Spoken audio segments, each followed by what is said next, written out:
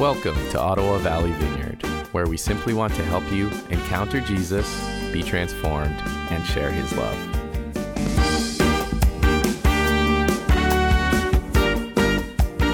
So let's just read the text and then we'll go ahead. 1 Timothy chapter 4, verse 7 to 10 reads like this. It says, "Have nothing to do with godless myths and old wives' tales. Rather, train yourself to be godly. For physical training is of some value, but godliness has value for all things, holding promise for both the present and the life to come. That is why we labor and strive, because we have put our hope in the living God, who is the Savior of all people, and especially of those who believe." I want to just really mostly focus right around this verse right here. Have nothing to do with godless myths and old wives' tales. Rather, train yourself to be godly. I want us to think about ourselves in a little bit of a different way this morning. We think of our Christian lives as being something that just kind of sometimes happens to us. Kind of a game that we're sort of playing inadvertently because we were doing our lives. We were, working on our career paths. We were tracking through whatever sort of story a person goes through from childhood through to growing up, getting married, having kids, and all of that sort of stuff. And then we become a Christian, and it becomes just a different thing that's happening to us in this crazy journey of life. But I want you to think of yourself as a little bit differently this morning. I want you to think of yourself as a spiritual athlete. I want you to think of yourself as somebody who is playing a game, who's playing something that is actually a significant game. This life that we call Christianity, this life that we call being human in this crazy world, is a very complex, competitive, and dangerous game. It's actually not an easy game that we're playing. It might seem easy if we're not really thinking about it much, or if we're just going with the flow of our culture, if we're just going with the way things are. But if we're actually living as Christians with a different worldview, with a different way of thinking, with a different way of acting, then it actually becomes a complicated game. We have a different set of rules to play by, a different way of doing it. Christianity requires us to live in the world with a completely different way of thinking from our friends. We want to have the mind of Christ. He thought very differently from the way your colleagues thought. A different moral code, different behaviors that are expected of us that are in contrast with our culture. Different motivations. We are not allowed to be motivated by the sense of self-aggrandizement or pride or building ourselves up or career building or greed, acquiring things, right? That's not motivations that we're wanting to work with. Or different objectives. We have different goals altogether. Our goal actually isn't tied to our life on this earth. Our goal is an eternal goal, a kingdom goal, a forever goal. And of course, we play on the field with not just natural enemies, but we play with spiritual enemies. And so when you put all of those things together, we live in a crazy world playing a crazy, crazy game. And in many cases, when it feels like we're going out on the field to play this game, we feel like we're so many times at a disadvantage. We might be the athlete that's trying to get out there and wants to play, but he's on crutches. We might have wounds or brokenness that makes it really hard for us to play the game. Our equipment might be broken. We might not feel like we have the tools to do a really good job of living counterculturally in this world that has a totally different mindset. When we're having a conversation with a friend whose total mindset is Darwinian, is like the survival of the fittest, the strong survive, and I want to be that strong person to make it. And you're coming to the game with a totally different Christ-centered mindset that says, I'm here to lay down my life for the broken, the lost, the hurting. What tools do you have to explain that, or to make your way of being clear, or of inviting a friend to join in that journey with you? Sometimes we feel very, very alone. Sometimes we feel isolated when we're playing the game. We feel like we're rushing out into this field, not knowing how to play. Sometimes we don't know the plays. The team might be playing, but we don't know how to coordinate with everybody. We might not know how we fit in the church. We might not know how we fit in the kingdom of God. We might not know what our gifts are, our abilities are. We might not know what position we're even supposed to take on the field, even if the rest of the team does. Our minds may not be equipped. We may not have the knowledge that we need, especially if we're new believers. We might not know what's required of us. We might not know the things we need to tell the Jesus story accurately. We might have bad coaches in our lives. Maybe I, as a pastor, am a bad coach and haven't done the training and equipping that needs to be done to help us thrive and succeed in some ways. Or maybe your father coach person is somebody who didn't prepare you very well. Or maybe you didn't grow up with a father coach type person in your life at all. That can be a disadvantage on the field. Or that you imagine that the coach that you have, God, your heavenly Father, is just angry and mean and cranky all the time and doesn't know how to train you to do the skills that you need to do to live out this incredible game we're playing. Or maybe you've suffered grief, maybe you've suffered loss, maybe you've failed at things in ministry and in life, and you just are in a place of despondency and don't know how to go forward.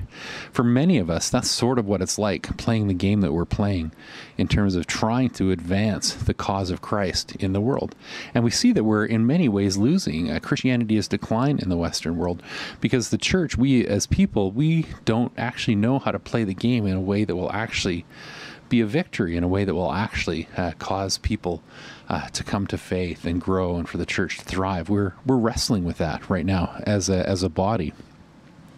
It feels like we're each running alone onto the field to play injured, unprepared, unequipped, to play a dangerous game that you're not sure you want to play even, and to which you don't even know the rules, right?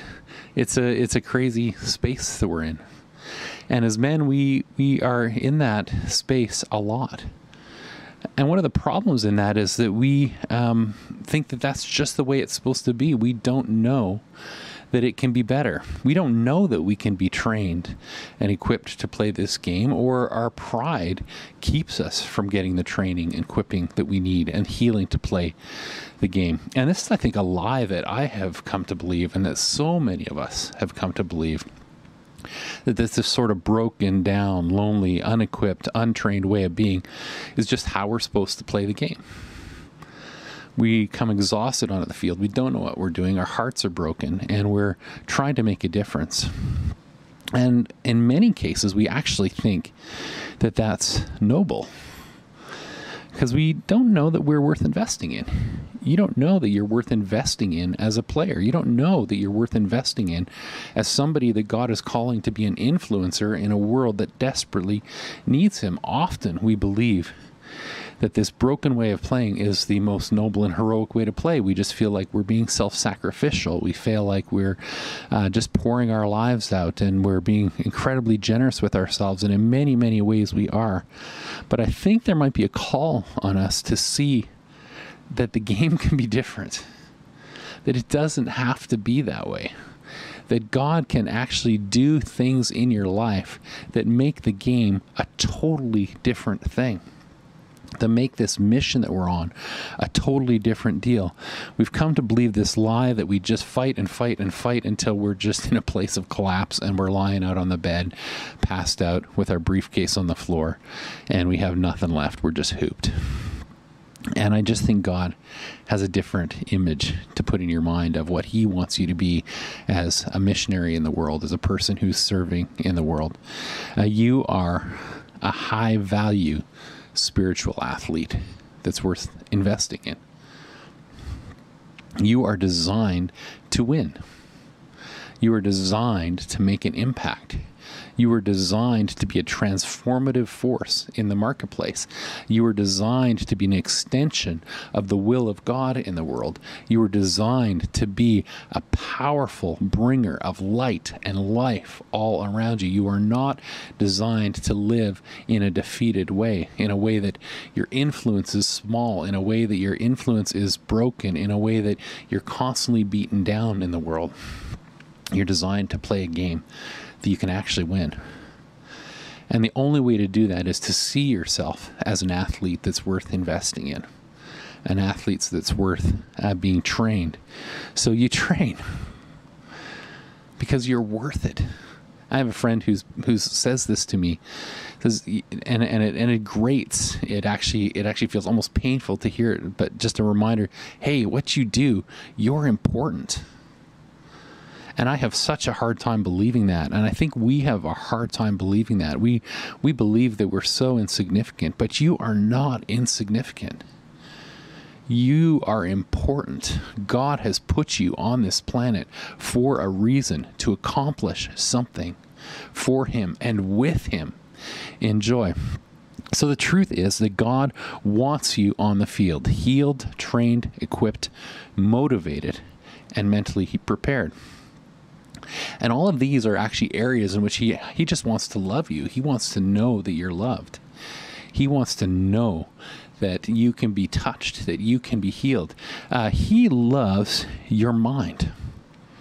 He loves your mind. You need to know things to do this game well. Take your intellectual development seriously, because He wants to pour into that hunk of meat between your ears. And He wants to make it function. He wants to make it sharp. He wants to make it full of the knowledge that it needs. He wants to have your worldview aligned with His. He wants you to see the world the way He sees it. He wants it to be full of Scripture. He wants you to be a person who is truth-telling to yourself and to others, somebody who is honest, who can perceive and see the world as it is. He wants you to be a person of discernment. He wants you to be a person who knows apologetics, who can know how to argue against the lies that are out there in the world and how to tear them down and how to bring beautiful, loving truth in the world. He wants you to know His story. He wants you to understand history and to be able to show people where He fits in it. That is not something that we get by osmosis. That is not something you get by watching Netflix. It is not something that you get by lazier approaches to entertainment. It's not something you get by gaming. It's something you get by doing the hard work of reading books. It's something you do by doing the hard work of listening to podcasts and looking at being a person who is investing and who is allowing God to invest in the development of your mind. Be transformed by the renewing of your mind. Be an athlete about your mind. You're a high-stakes player in a high-stakes game. And if you want to win, you have to treat your mind like it's the mind of an athlete. You have to train to win. He loves your heart. You need to take your emotional health seriously. And this is one that we're terrible at as men, because we are just okay. We can stuff it. We can hide it. We can bury it. We can ignore it. We can lie to ourselves about it. But we need to know that there are things inside of us that are healthy, some of them, and some things inside of us are just broken and they just need to be healed. And God is so eager to heal them. We have experienced trauma. Some of you have experienced abandonment. Some of you have been betrayed. Some of you have been abused. Some of you have experienced grief. Some of you are in the bonds of sin. And most of us under combinations of all of these things. And in so many ways, we're emotionally compromised. So when we get out onto the field to play the game, we can hardly think straight. We can hardly see straight. And we don't know where to move because our motivations are messed up by broken hearts. Well, an athlete that has an injury, an athlete that has a wound, and that has the support of like an NFL team, millions of dollars behind them, or say, think of a Tiger Woods, a golfer who's got all kinds of mental issues and all kinds of health issues. Like there are thousands and thousands and thousands of hours invested into healing that body and healing that mind. And you need to see yourself as somebody that God wants to invest in like that. The Lord is close to the brokenhearted and saves those who are crushed in spirit. He sees your heart and He wants to invest in it. It's worth taking the time to do that. Maybe it's counseling. Maybe it's confession. Maybe it's learning how to process forgiveness. This one is hard for me. This is hard for all of us to just process forgiveness, to process repentance. But the Lord wants at that heart. He wants at that motivation. He wants us to have what it takes to play the game and play it with ferocity and play it with focus and play it with discipline and play it in a way that models His heart in the world. So partly it's for us and for how we play the game, and it's partly just for the image of Him that we present on the field. And that's worth investing in. He loves your relationships. Take your friendships seriously. Go deep. Like, it's so much better to have a few great friends who can really know you, who can really share your life, who can really challenge you, who have time with you, and who can just help you see who you really are, who can comfort you, and you can be that for them as well. There's the importance of having these deep and rich relationships. We tend to isolate ourselves. We tend to think we can do it by ourselves. We tend to think that, yeah, you know what, I got to tough it out. Like, the heroes that we look at are all lone wolf warriors, right? Right. I'm old school, like Rambo, you know, like all of these old guys, right? Like it's all lone wolf warrior fighting it out themselves against the world, but that's just not how you were designed to be. You're designed to be a part of a team. Think about those deep relationships. That phrase from Proverbs 27:6 is important. There's so many things that the scriptures say about friendship, but I like this one because it cuts right to the heart of it. The wounds of a friend are faithful. You need to let somebody deep enough into your life that it feels almost like a wound, that they can wound you, that you're vulnerable enough with them, that they can see the lies that you tell yourself, they can call you on them, and they can call you to greatness. We need those people in our lives. He loves your time. He's given you only a certain number of hours in every day, and he's a little bit jealous for that. Like, take your focus seriously as an athlete. You take time to train and you take time to rest so that you can play the game well. God loves your time and he wants you focused. We just love this phrase from Mark 2:27. The Sabbath was made for men. This Sabbath, this idea of a day of rest, it was actually made for you. It was made for you. And if God crafts something and designs something and thinks it up and strategizes about it and calls creation to operate in a certain way, and he did it for you and he did it for me, holy smokes, who the heck am I to ignore it? And I ignore it all the time. This incredible gift of rest that God's given me. And by rest, I don't mean rest. There's so many things that we can do that are rest that actually aren't restful, that don't actually build us, that don't actually cause us to help. There's so many ways we blow off time that actually defeat us and deplete us.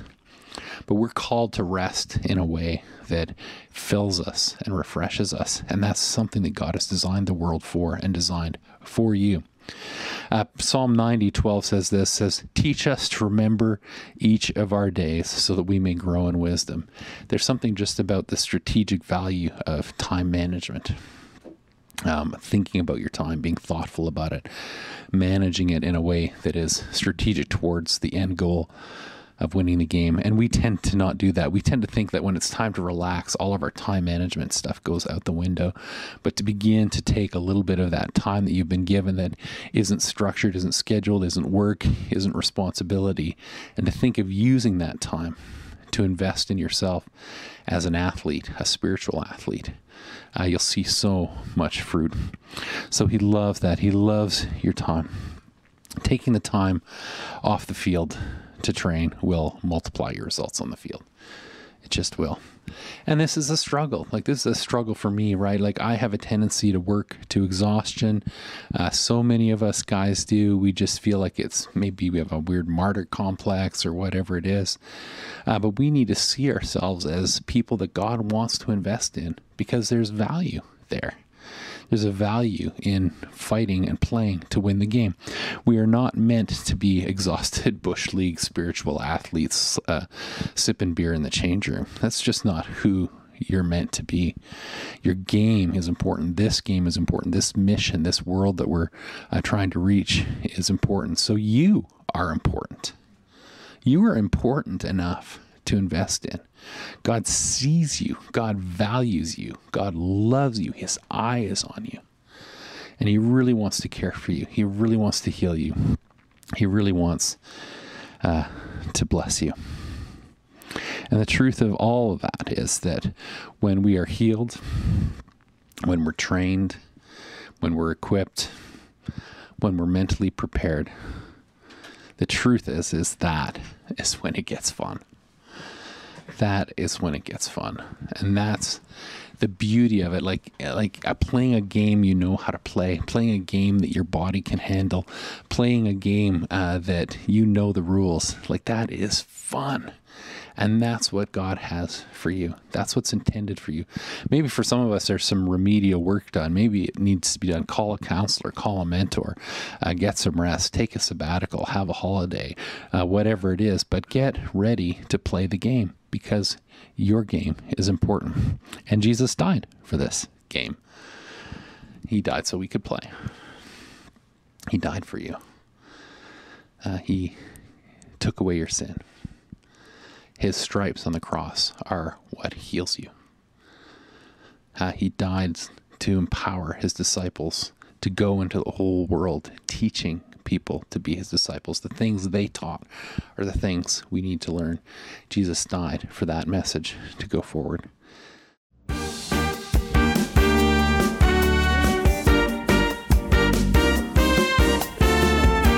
Thanks for joining us.